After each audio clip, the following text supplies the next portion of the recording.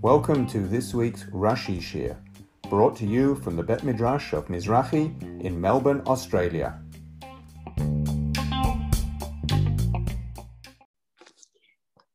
So, Yitzchak goes to Gerar, just like Abraham went to Mitzrayim. Now, Rashi hasn't got anything to say at this point, but he does sort of address this point in Pasuk Bet. Pasuk Bet says, Vayera elav Hashem. Hashem appeaed to him, Vayomer, and he said, that's Hashem said to Yitzchak, Al tered Mitzrayma. Do not go down to Egypt.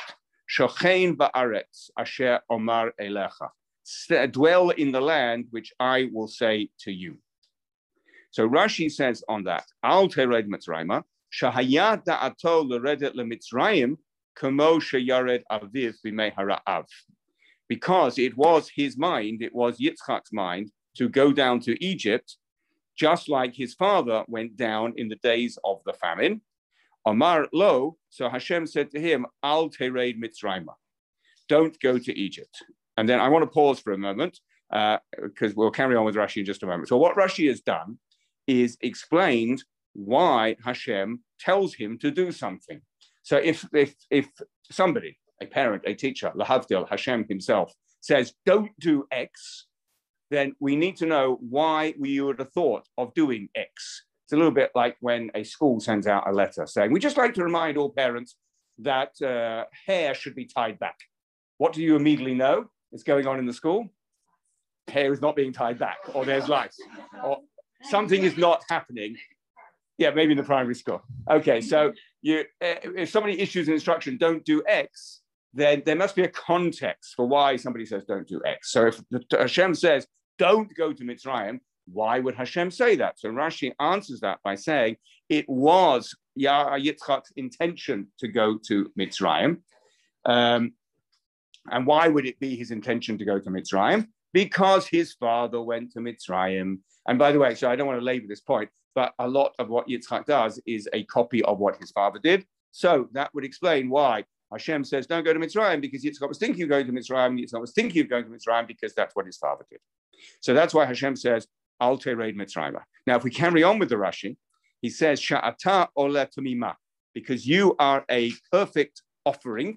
Va'ein chutza la'aretz kadai lacha. And outside of Israel is not fitting for you.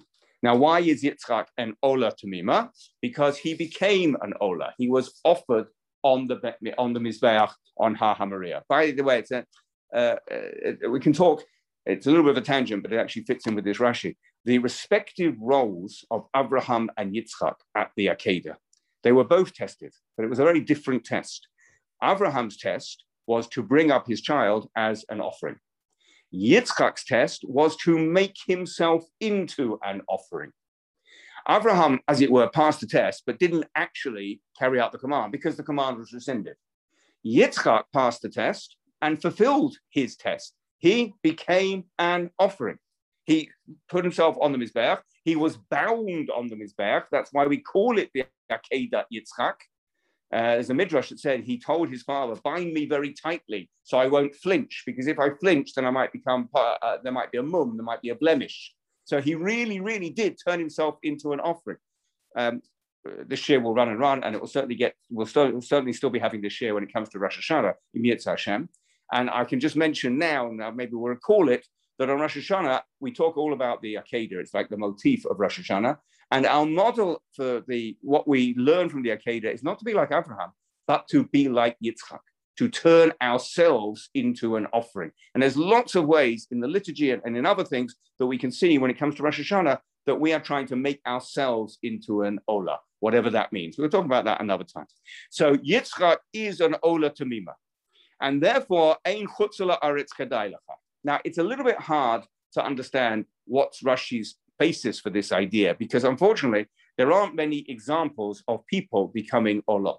In fact, there's just one. So we haven't got a representative sample to infer things from. But it would seem that just as a regular offering, like an animal, which is brought to the Beit Mikdash, it becomes possible if they leave the environs of the Beit Mikdash. So different korbanot have different boundaries. Some they can't leave the Azara, they can't leave the courtyard.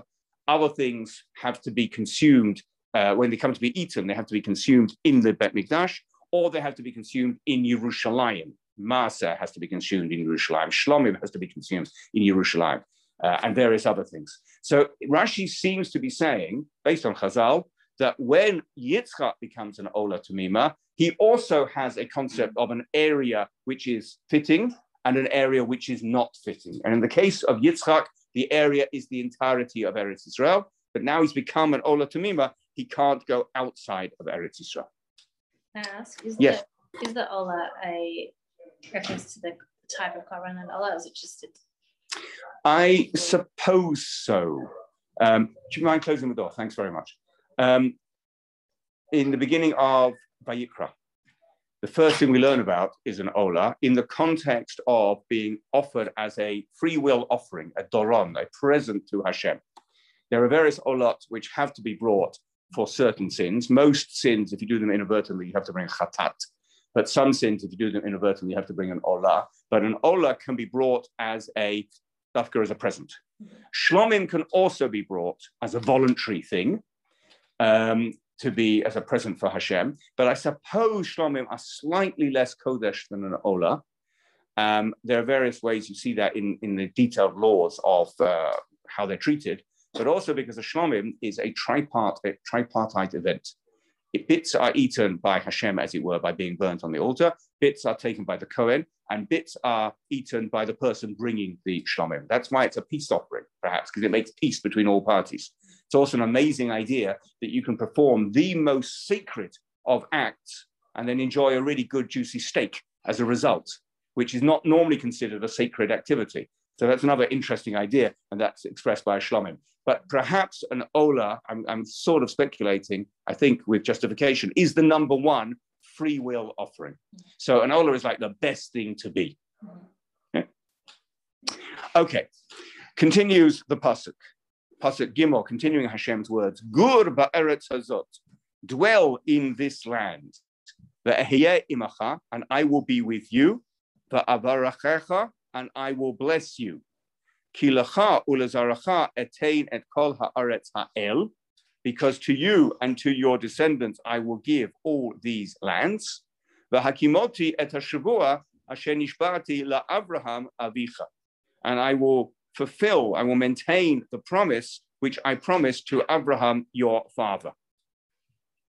Rashi has almost nothing to say on that, so it seems straightforward. Hashem is renewing to Yitzchak, the second generation, the promise he made of giving Eretz Israel to the first generation, to Abraham. And Hashem is saying that promise is going to be coming to you as well.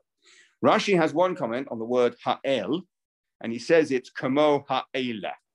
So the word these in English, which is normally spelled ha'ela with a hey on the end, here is spelled ha'el without the hey on the end. So it could be that Rashi is just telling you this is a rarely used form that you might not recognize. Don't worry, it's equivalent to ha'ela. I did see a very, I thought, a clever observation. I'm not sure it's shut in Rashi, but how many lands was Abraham promised at the Brit Ben Abatarim? just one? No, the lands of how many nations? Oh. Okay, the answer is 10. Then at the later on, there seems to be redrafting, and he's only promised the land of 7 nations. And from this, we get the idea, the Ramban's got a way of explaining it, which is perhaps slightly different from Rashi, that in the future, Abraham's descendants, i.e. us, will get all 10 lands, sometime in Mashiach or sometime in the future. So there'll be the 7, and then there'll be another 3. The question is, what are those other 3? Where are those other 3? Whatever. So there is, we can see a progression. Hashem promises Yitzchak the 7 lands, which is not quite the same as he originally promised to Abraham. So the promise is slightly reduced. Maybe, and I'm not sure this is pshat, but maybe et kol ha'aratzot ha'el is a reduction from kol ha'aratzot ha'ela. That's clever. Okay. Yeah. Okay. And then Hashem carries on in Pasuk Dalet, V'hirbeiti et zaracha kechochvei hashamayim. I will multiply your descendants like the stars of the heaven. V'natati lezaracha et kol ha'aratzot ha'el. same word, and I will give to your descendants all these lands. The hit barachu v'zaracha kol gayei haaretz. The hit barachu v'zaracha. So says Rashi, explaining the words the hit barachu. Adam omer livno. A person says to his child, Yehei zaracha kezaro shel Yitzchak. Let your descendants be like the descendants of Yitzchak. V'chein b'chol mikra. And it's like this throughout Scripture. V'zeh av l'kulan. And literally the father of all this, or the clearest example, is when Yaakov blesses Ephraim and Manasseh, and he says, B'cha yivarech Yisrael le'mer yisimcha. In you, Israel will bless, saying, may Hashem make you, which is the first word of the bracha that we give to our children on Friday night, to our male children, Yisimcha Elokim ke Ephraim uke Manasseh. Hashem may make you like Ephraim and Manasseh. What is going on here? Rashi is explaining the hit barachu, and he's translating it as the nations will be blessed in your descendants. Now, how does it mean they will be blessed? Well, actually, sorry, it doesn't mean they will be blessed. That was a mistake. It doesn't mean they will be blessed. The hit barachu is hit pa'el.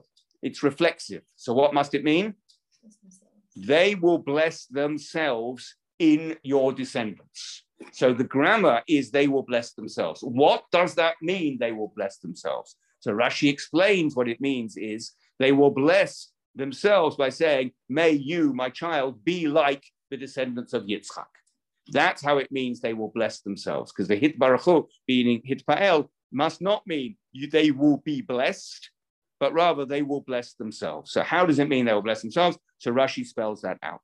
And in order to justify his position, he refers to the Ephraim and Manasseh case, which is explicit. B'cha yivarech Yisrael, le'mar yisimcha, etc. In you, in Ephraim and Manasseh, the Jews will bless, i.e. they will bless themselves, saying, may my child be like Ephraim and Manasseh. So the person who is the cause of the blessing is basically held up as an example of an aspiration with which they will bless themselves. And then Rashi goes further to say, Va'af le'inyan hakrala, and it's the same with a curse, matzinu kain, we also find. So just as people will bless themselves by saying, I bless you that you will be like the descendants of Yitzchak, we find the corollary by saying, I curse you in that you will be like this cursed person. So what's the example? It comes from yesterday's Sedra. V'haita ha'isha le'ola, the woman, referring to the sota, who is disgraced and possibly severely punished, but even before she's punished, she's disgraced. And it says, she will be as a curse. And what does that mean? Shahamakalel son'o omer, someone who curses their enemy will say, Tahei kiplonit, you should be like that woman, i.e. that sota who was so disgraced, you should be like that person. So again, it just as the bracha was, a parent says to their child, you should be like the descendants of Yitzchak. So the curse is, you should be like that cursed person. That's the way of cursing. But what doesn't it mean? V'haita ha'isha le'olah does clearly not mean that the woman will curse people. It cannot mean that. I mean, the grammar doesn't make sense. The grammar doesn't imply that at all, even if you didn't know all your binyanim. And the Matthias, the case doesn't imply that at all, because this poor woman, the last thing she's in a position to do is curse other people. So when it says she will be a curse, it must mean that people will curse others based on her example. As he says, Shamakelo sono omer tahei kiplonit. And then another example, v'hinachtem shimchem l'shavua lebechirai. They will place your name as a promise for those whom I have chosen. Shahanishbar omer, that someone who promises says, ehei kaploni, I will be like so-and-so, im asiti kach v'kach, if I do such and such. A shavua is often of the form, not just I promise to do X, but I promise to do X, and if I don't, then I should suffer the following fate. That's part of the shavua. So when it says in Yeshaya that your name will be as a shavua, it means that somebody will make a promise, and say, I will be like so-and-so if I don't fulfill my promise. Again, what's the point of that other example about the Shavua? It cannot be read as you will promise them. That makes no sense whatsoever. It must be that somebody making a promise does so in reference to the example of so-and-so. So what Rashi has done is, there's 3-4 parts to this. First of all, he's explained the Hitbaruchu B'Zaracha in our case. Secondly, he says that could be compared to the Ephraim and Menashe case. Now, that is a clearer case of blessing. So that's why it's a good reference point to our case, because our case could have been misunderstood, but the Ephraim and Menashe one is much harder to misunderstand. But then he brings the curse of the Sota, which could not be understood in any way other than, I curse you that you should be like X. And then he brings the Shavua, which also cannot be understood in any other way than I make a promise, and if I don't keep this promise, I should be like X. So Rashi is going through the proof to get a better and better proof to say this must be what the phrase means. It must be that they will be blessed by using you as an example of what they want to aspire to. Does the last example add anything over the third one? Okay, good question. As I was explaining it, I realized I haven't got an answer to that. Yes, please. I think the talk about the first is about bracha. I was thinking of the same question. The first one talks about bracha. So one talks about an Allah as a curse, and one talks about shvua. So maybe talking about, I don't know if it makes sense, maybe the 3 different categories or potentially you could use. Yeah, I think it is. I think it is. And the shvua is different from an Allah. A promise is different from a curse. But I hear your question, and to be honest, I haven't got an answer. The way I've explained it is the Allah, the case of the Sota, unambiguously, unquestionably explains our case. And Rashi's not in the business. I'm frustrated by my lack of an answer, but I would say to you, Rashi's not in the business of just giving lots and lots of examples to cover all bases. Rashi doesn't need to talk about a Shavua here, as well as an Allah, because Rashi's purpose is to explain the word B'hit Baruch Hu. So I'm not entirely sure why he says Shavua as well. I do know that it's a very clear case. It cannot be interpreted any other way, which is why it's a good example. I'm not sure why it's a better example than Allah, or why the previous one wasn't sufficient. So we'll leave that for homework. Now we come on to a very, very interesting pasuk. Pasuk Hey. And it says, Akev, which means a heel, but here means because. Asher Shama Avraham B'koli. Avraham listened to my voice. Vayishmor mishmarti. And he guarded my guardings. Mitzvotai, my mitzvot. Chuchotai, my chukim. V'toratai, and my Torot. So the basic idea is, I am blessing you, Yitzchak, because your father, Abraham, was such a good guy. That's the basic idea. Again, just by the way, I can say poor Yitzchak doesn't seem to have much of his own identity. So much of what he does is a reflection of what Abraham did. But that's not our topic. Our topic is Rashi has got a very classic Rashi problem in this verse. What might the classic Rashi problem be? What do all the different things mean? Now, if Rashi weren't Rashi, if Rashi would say the Ibn Ezra, he might say, not the Ibn Ezra says this, what I'm about to suggest, but he might say, that's how Hashem speaks. And that's, the Torah is written in the language of man, and Hashem doesn't just say, you did one good thing. Hashem will say, you did one good thing in lots of different ways. But that is not Rashi's approach. Rashi's approach will always be to say, if there are two things mentioned, they must be two different things. So in this case, Rashi's got to explain 1, 2, 3, 4 things. Listen to my voice, kept my mishmeret, kept my mitzvah, kept my chukim, and kept my Torah. 5 things. So Rashi's got to explain what they all are. So, Pasuk Hey, says Rashi, Shema Avraham B'koli, Keshenasiti Oto, when I tested him. Now, we'll come back to that, and we'll see why Rashi picks that as Shema B'koli. The next thing, Vayishmor mishmarti, gezerot laharchaka al ha'azarot shebatorah. This refers to the decrees which were brought in to distance somebody from the prohibitions in the Torah. Kagon, like for instance, shniot la'arayot, second degree forbidden relationships, the shavut l'shabbat, and the things that are additionally prohibited on Shabbat. what does it mean, second degree relationships? So the Torah says, for instance, a man can't have relations with his mother. The rabbis say a man can't have relations with his mother's mother either. That's a second degree forbidden relation. The rabbis come along and bring a gezerah, a decree, for the purposes of harachaka, of separating us. It's the idea of making a fence around the Torah, which we're probably all quite familiar with. Shavuot to Shabbat, I think we're perhaps more familiar with because we face it myriad times every week, because actually the vast majority of the things that we don't do on Shabbat are from the rabbis rather than from the Torah, at least in the case of many malachot. Borer is an exception, by the way. If you're not quite sure how to do borer, how to take the bones from the fish or the fish from the bones, you might be nichshol in a issa d'oraita, in a biblical prohibition.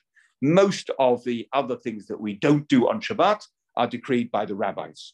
So says Rashi, where Rashi, it seems to perhaps go a little bit out of order, and that's discussed. I haven't really got a good explanation for that right now. But the next one is going to be about the mitzvot themselves.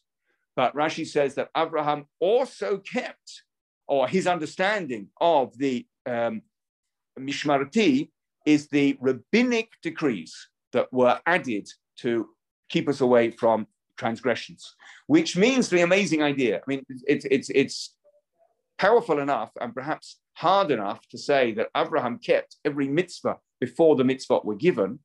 But according to this Rashi, based on Rashi's understanding of the words, Abraham kept all the mitzvot midrabanan as well. And in particular, Rashi highlights, because of the word mishma, to guard. What are the mitzvot midrabanan that guard? They're the things that keep you away from other transgressions, like arayot, like forbidden relations, and like Shabbat. So the next one is mitzvotai, which means, says Rashi, devarim she'ilu lo nichtavu ra'uyin hei lehitzta'avot. Even things which, if they hadn't been written, they would have been fitted to be commanded about. Kagon gezel ushvichat damim, like robbery and murder. Pretty much every society with any degree of civilization has a prohibition of robbery and a prohibition of murder. Without robbery being prohibited, there's no concept of property, and that leads to all sorts of other sort of failings for civilization to take off.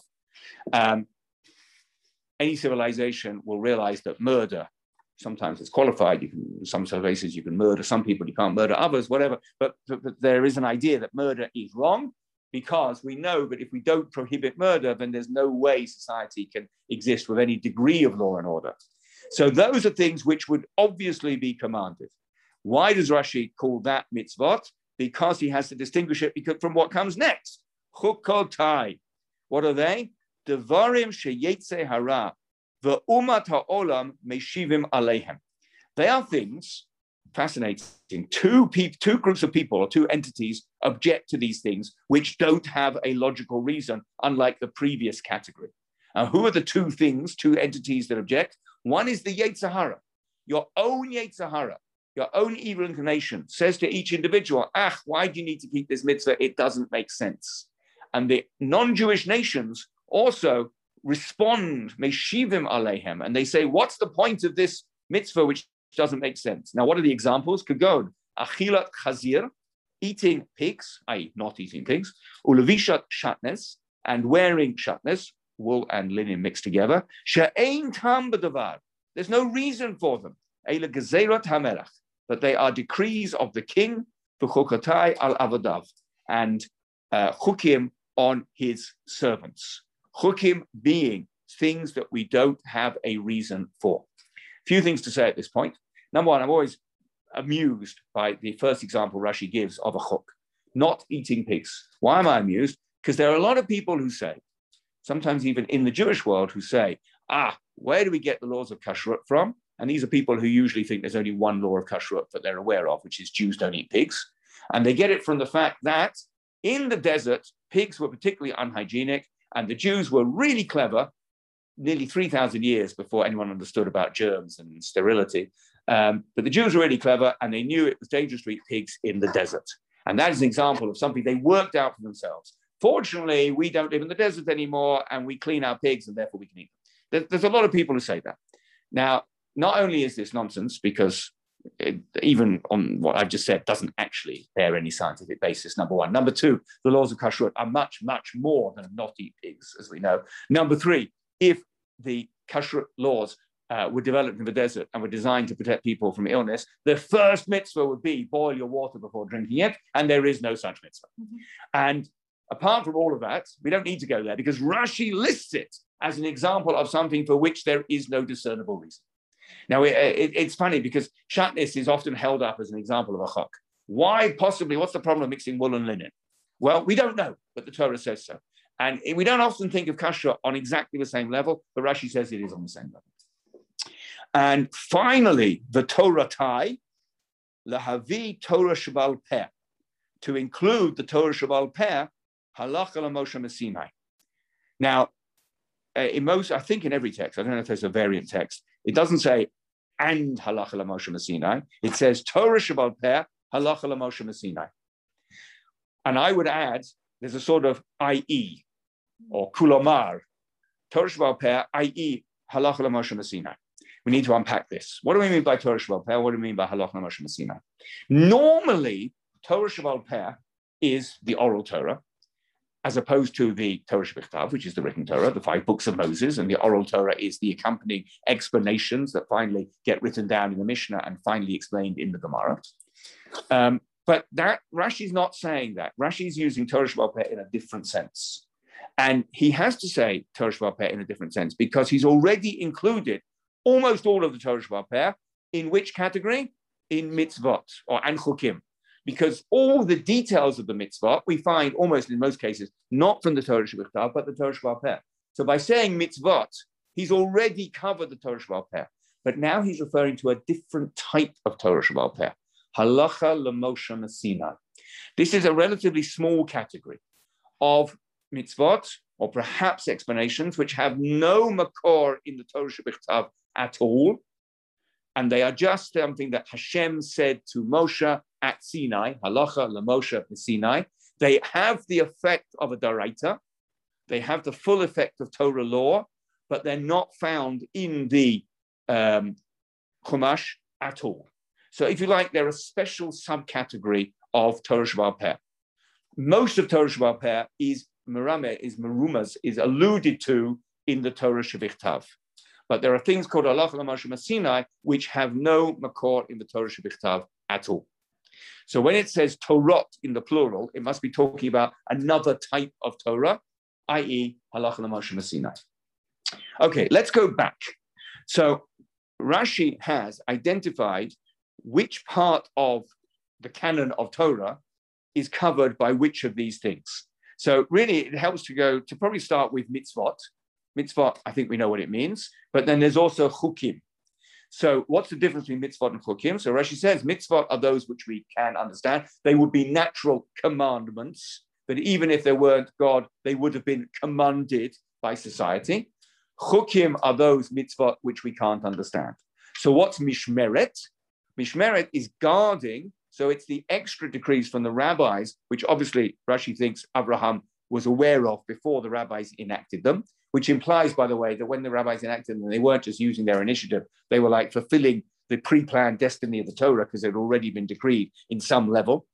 So mishmarat are something to guard Hashem, to guard Abraham from transgressions, which leaves Shema b'kol li. So what else is left? What did Abraham do where Abraham listened to Hashem's voice, which is not a mitzvah or any other categories? Hence, Rashi says that the only thing left is when Hashem tested him. And he gave him 10 tests, culminating in the Akedah. And Hashem said, this is what you got to do. And that was Hashem's voice directly to Abraham. Hence, Rashi says at the beginning of his comment that Shema b'koli is kushin nisiti oto, when I commanded him. Sorry, when I tested him. Now, there is a major discussion on how does it work to say that Abraham kept the whole Torah, and yet we see at least one clear example in his grandson of a transgression. Yaakov. What did Yaakov do, which is an absolutely explicit prohibition? Married two sisters. So there's a lot of discussion. How do we reconcile this? So number one, let me throw out a few ideas. Number one, when it says Abraham kept the whole Torah, it doesn't mean Abraham kept the whole Torah. It means Abraham knew the whole Torah and learned the whole Torah. And learning is equivalent to doing. Where do we find that ourselves? Every morning at the beginning of Shacharit, we learn about the Korbanot. We can't bring a Korban today in our present temporary situation where we don't have a Bet Mikdash. And in that time, until we do have a Bet Mikdash, we learn about the Korbanot. So one suggestion is Abraham didn't necessarily do all the mitzvot, and Yaakov didn't necessarily do all the mitzvot, but he learned all about the mitzvot. Answer number one. Answer number two, Abraham kept all the mitzvot. Doesn't necessarily mean that Yaakov did. Doesn't necessarily mean that Yitzchak did. The Maharal has a fascinating idea that Abraham kept all the mitzvot, but Yitzchak and Yaakov only kept the mitzvot aseh, the positive mitzvot. They didn't have to keep the negative mitzvot. And that's why the classic example that we're dealing with, where Yaakov marries two sisters, is a negative prohibition, and that actually wasn't incumbent on him. Another suggestion, which is the Ramban, which I think is quite well known, that says the requirement to keep the laws of the Torah only applied in Eretz Yisrael. And when Yaakov goes out of Eretz Yisrael, he's able to marry two sisters, which is why, and this is rather tragic, when Yaakov returns to Eretz Yisrael, what happens? Rachel dies. Why Rachel?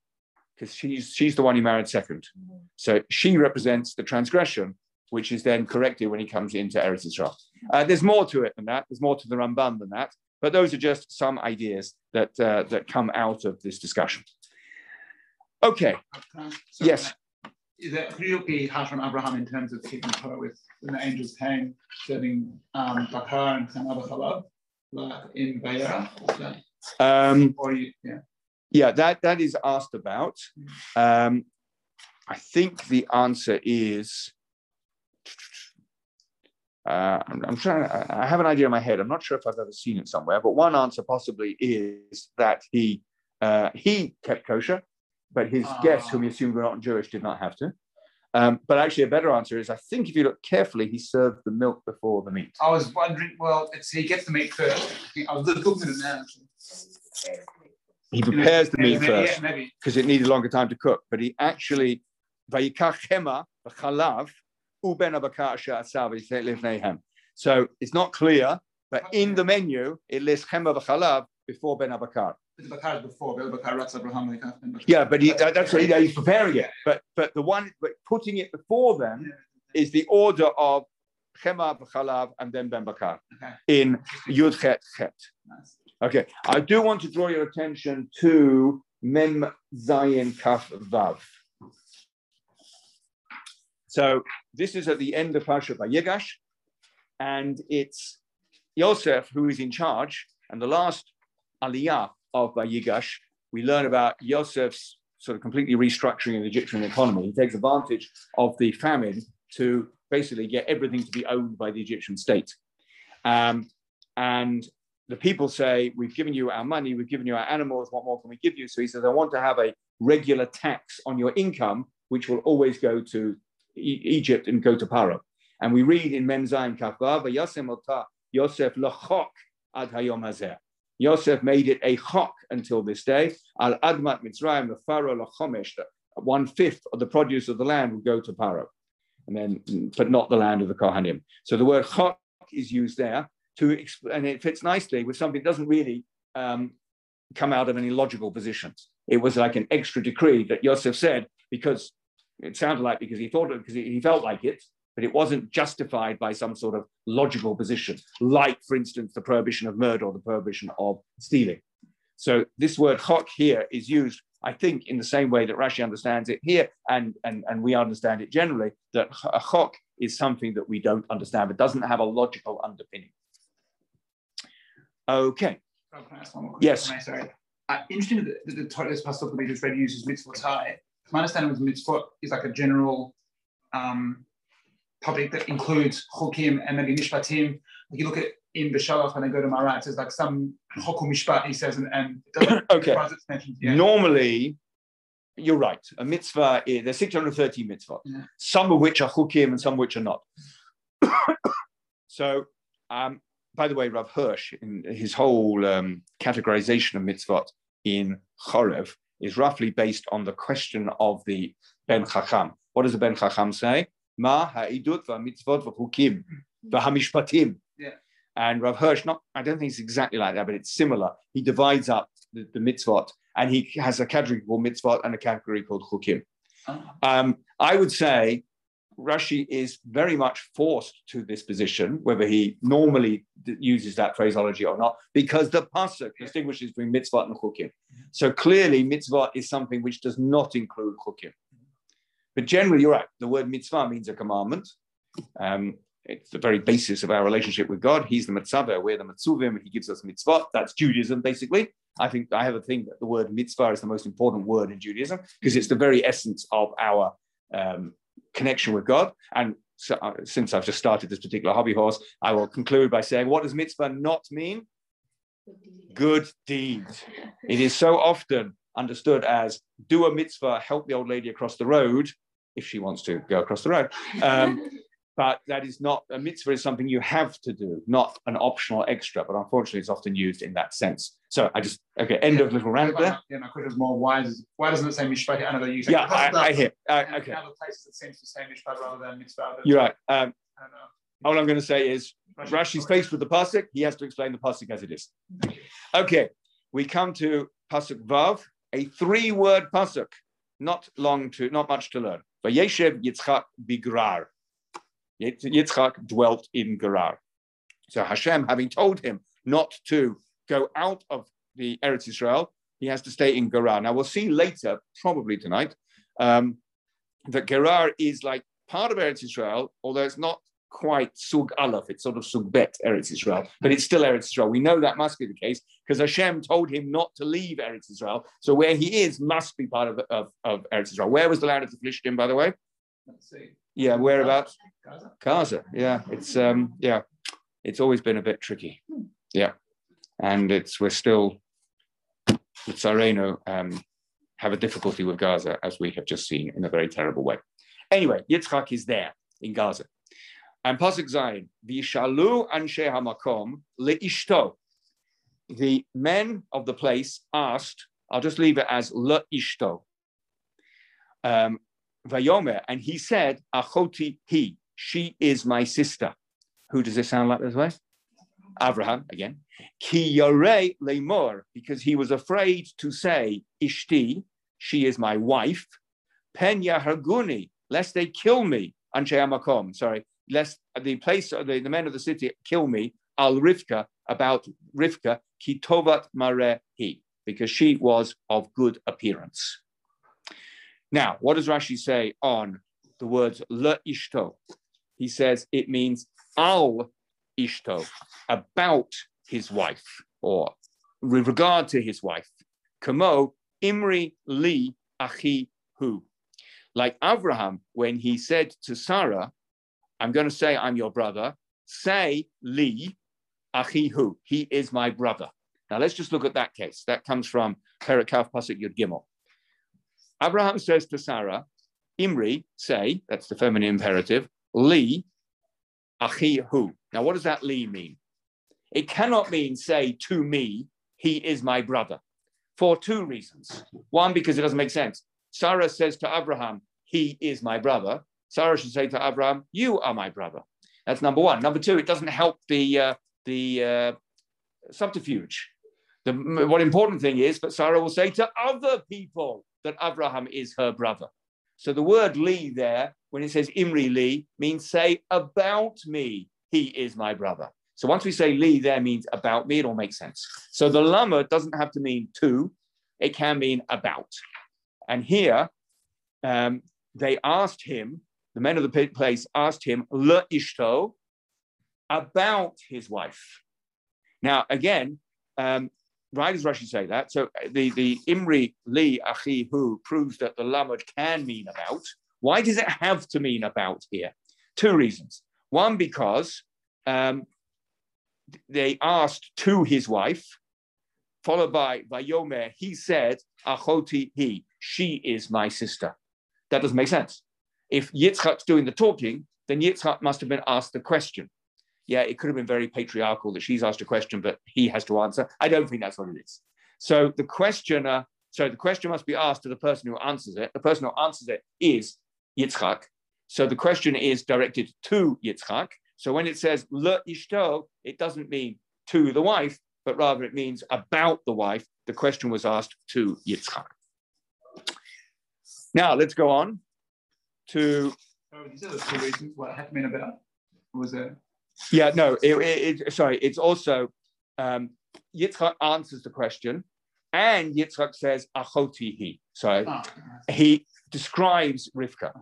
So in which case, if that's the answer to the question must be, tell us about Rivka. And the answer is, she is my wife. She is my sister. Pasuk Chet, Vayehi, ki archu lo sham hayamim.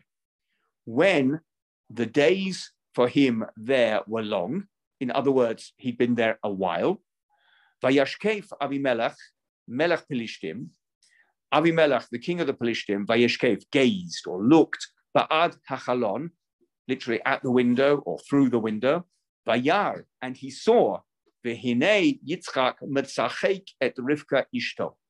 Behold, Yitzchak was metzachek, we'll leave that untranslated for a moment, with Rivka, or to Rivka, his wife.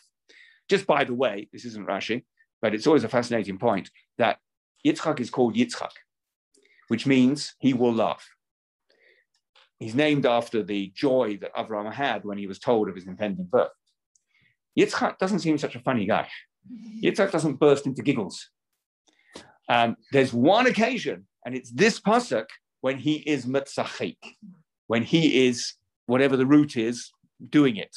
Yitzchak is in the future, by the way. Yitzchak means he will laugh, which, except for this pasuk, actually fits, because somebody will laugh. But achrit yamim, at the end of days, then they will be fulfilled and happy. But meanwhile, they're not laughing yet. They will laugh in the future, but right now they're not laughing. So actually, the word Yitzchak, he will laugh, actually makes sense, with Yitzchak being quite a serious sort of fellow, because the time for laughter hasn't yet come. Az yimale sachok pino. Then our mouths will be filled with laughter. When? B'shuv Hashem et Shivat Zion, but not yet. However, in this particular pasuk, he is metzachek, which means laughing in the present tense. But let's see what this metzachek et Rivka ishto is. So Rashi says on the words ki archu, Amar, he said, and it's obvious that Yitzchak is the one who said, Me'ata ein li lid'og. From now on, I don't have to worry. Me'achar shalo anasuha, that they haven't forced her ad achshav, until now. V'lo nizhar lehiyot mishmar, and he didn't take care to be guarded. And then something happened. We'll come to what that is in a minute. So just the basic pshat in Rashi is, the pasuk says a time period had passed. He'd been there for a long number of days, a long period of time. Well, I'll tell you what Rashi is saying. What Rashi is saying is, it looks from, if you read the pasuk at very first glance, that the fact that he'd been there a long time is a cause of what? Exactly. When he'd been there a long time, or even worse, because he'd been there a long time, ki can mean because, or it could mean when, because he'd been there a long time, Avimelech looked through the window. That's what the pasuk seems to say, which doesn't really make sense. Why would it be that because he'd been there a long time, Avimelech looked through the window? Doesn't make sense. So we say that it was what Avimelech saw through the window that was the consequence of him being there a long time. So how does Yitzchak's actions, which were seen through the window, be the result of Yitzchak being there a long time? So the actions are going to be a certain degree of familiarity with Rivka, which is going to convince Avimelech that they're in fact husband and wife and not brother and sister. So Yitzchak thought he didn't need to worry about the subterfuge, about pretending that Rivka was his sister anymore. You'll notice what happened. Obviously, this is a reflection of the two times that Abraham did this with Sarah. What happens both times when Abraham turns up, first to Mitzrayim and second to this same place where the Philistine were, and say, she's my sister? What happened? They took her. Paro took Sarah in Egypt. Abimelech took Sarah in the land of the Philistine. And Yitzchak says that hasn't happened. We're safe. we've got away with it. They're not going to take her, so I don't need to worry anymore. So he let his guard down. As Rashi says, Lo nizhar lihiyot nishmar. So then, Vayashkev Avimelech, Avimelech looked through the window, says Rashi, Shera'ahu meshamesh mitato. He saw them having relations, which is very strange, which we'll talk about in just a minute.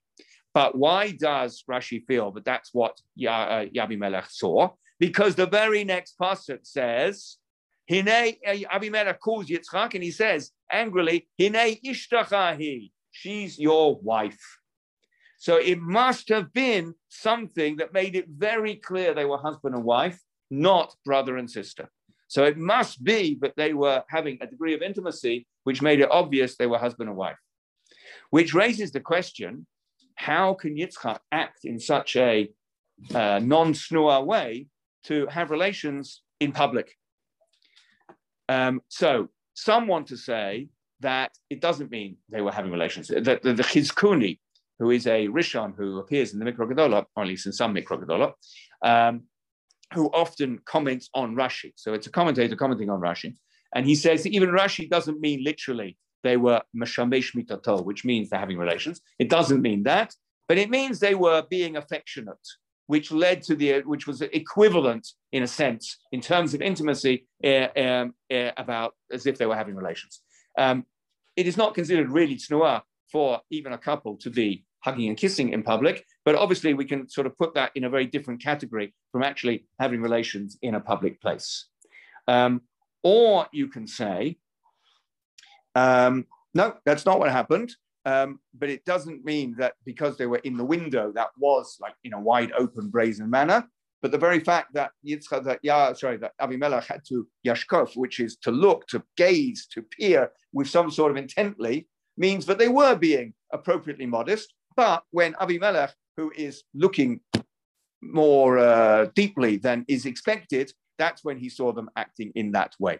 It's worth pointing out that Rashi in Yudchet Tet Zayin says an interesting thing. Yudchet Tet Zayin. So after Abraham has asked Hashem to save Sodom, I think I must have meant Yudchet Tet Zayin, I'm sorry.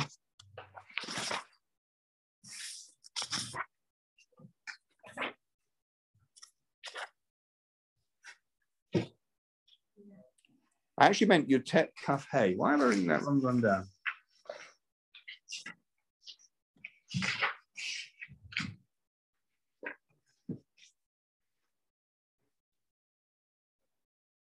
No, maybe I was right the first time. Was I right the first time?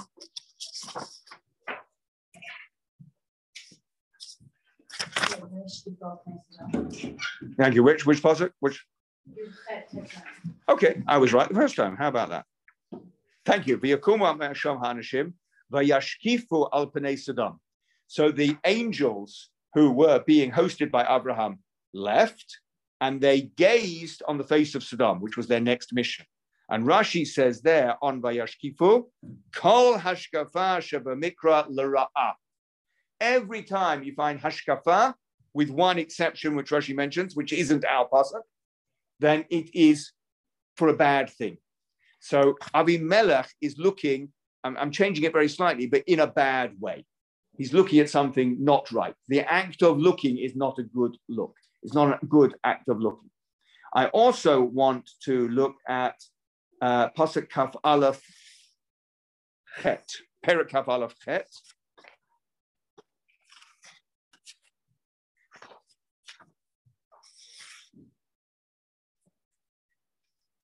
No, I've done it wrong again. Tet. Kaf Aleph Tet. This is the other Metzachek. Actually, there's another Metzachek, but this is another good one. The Terah Sarah et ben Hagar HaMitzrit asher yalda la'Abraham Metzachek. Sarah saw Yishmael and acting in a certain way, and she wasn't happy about it. And she told Abraham on the basis of that, he's got to go. What does Metzachek mean? Rashi gives three answers. It's not a coincidence that he mentions these three things. On the word Metzachek in Kaf Aleph Tet, Rashi says, Lashon Avodah Zara. And he brings a proof for that. And then he says, Loshen Gilui Arayot. It's an expression of sexual immorality. And he brings a proof for that. And the third one, he says, it's Ritzicha, murder, which means that Yishmael was engaged in not just sins, but the big three cardinal sins. But one of them is Metzachei, which is Gilui Arayot, which is improper sexual conduct. And the proof for that is Perek Lamatet Pasuk Yud Zayin, when Potiphar's wife slanders Yosef, and she says to the members of her household,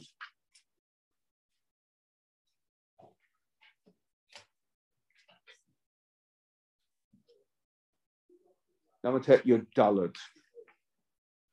No, keep going. Why am I getting these wrong? Sorry. Thank you. Potiphar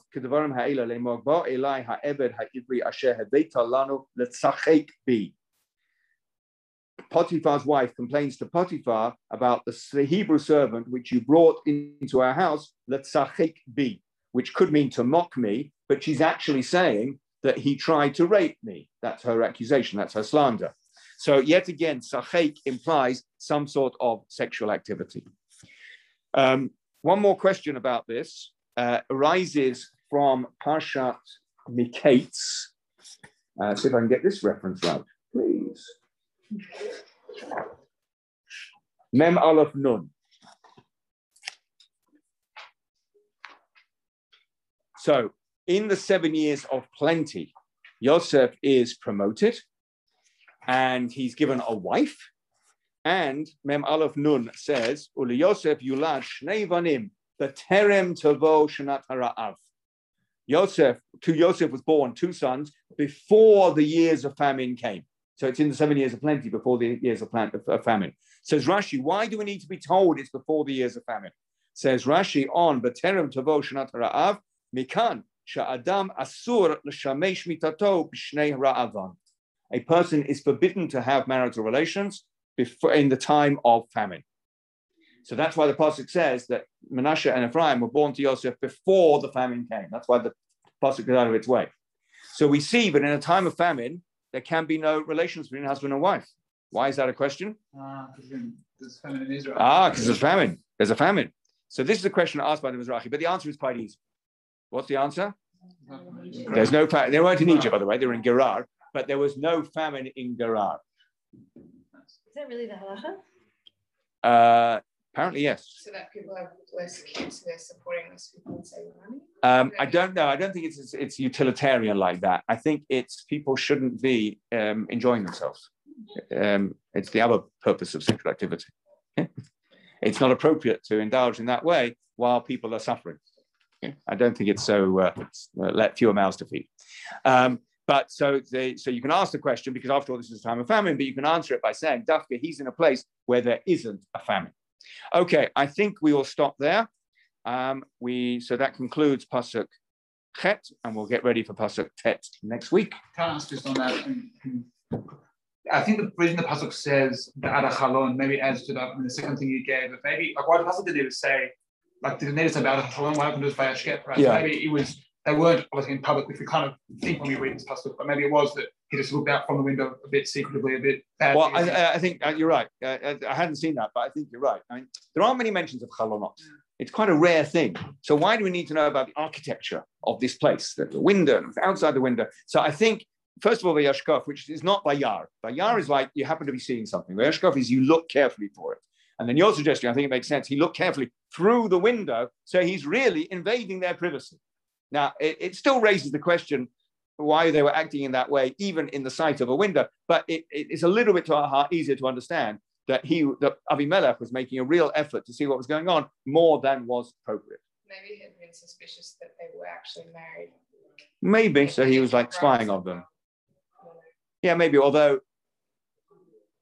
I don't know if there's an access for that. Yeah. Okay, interesting. Thank you very much.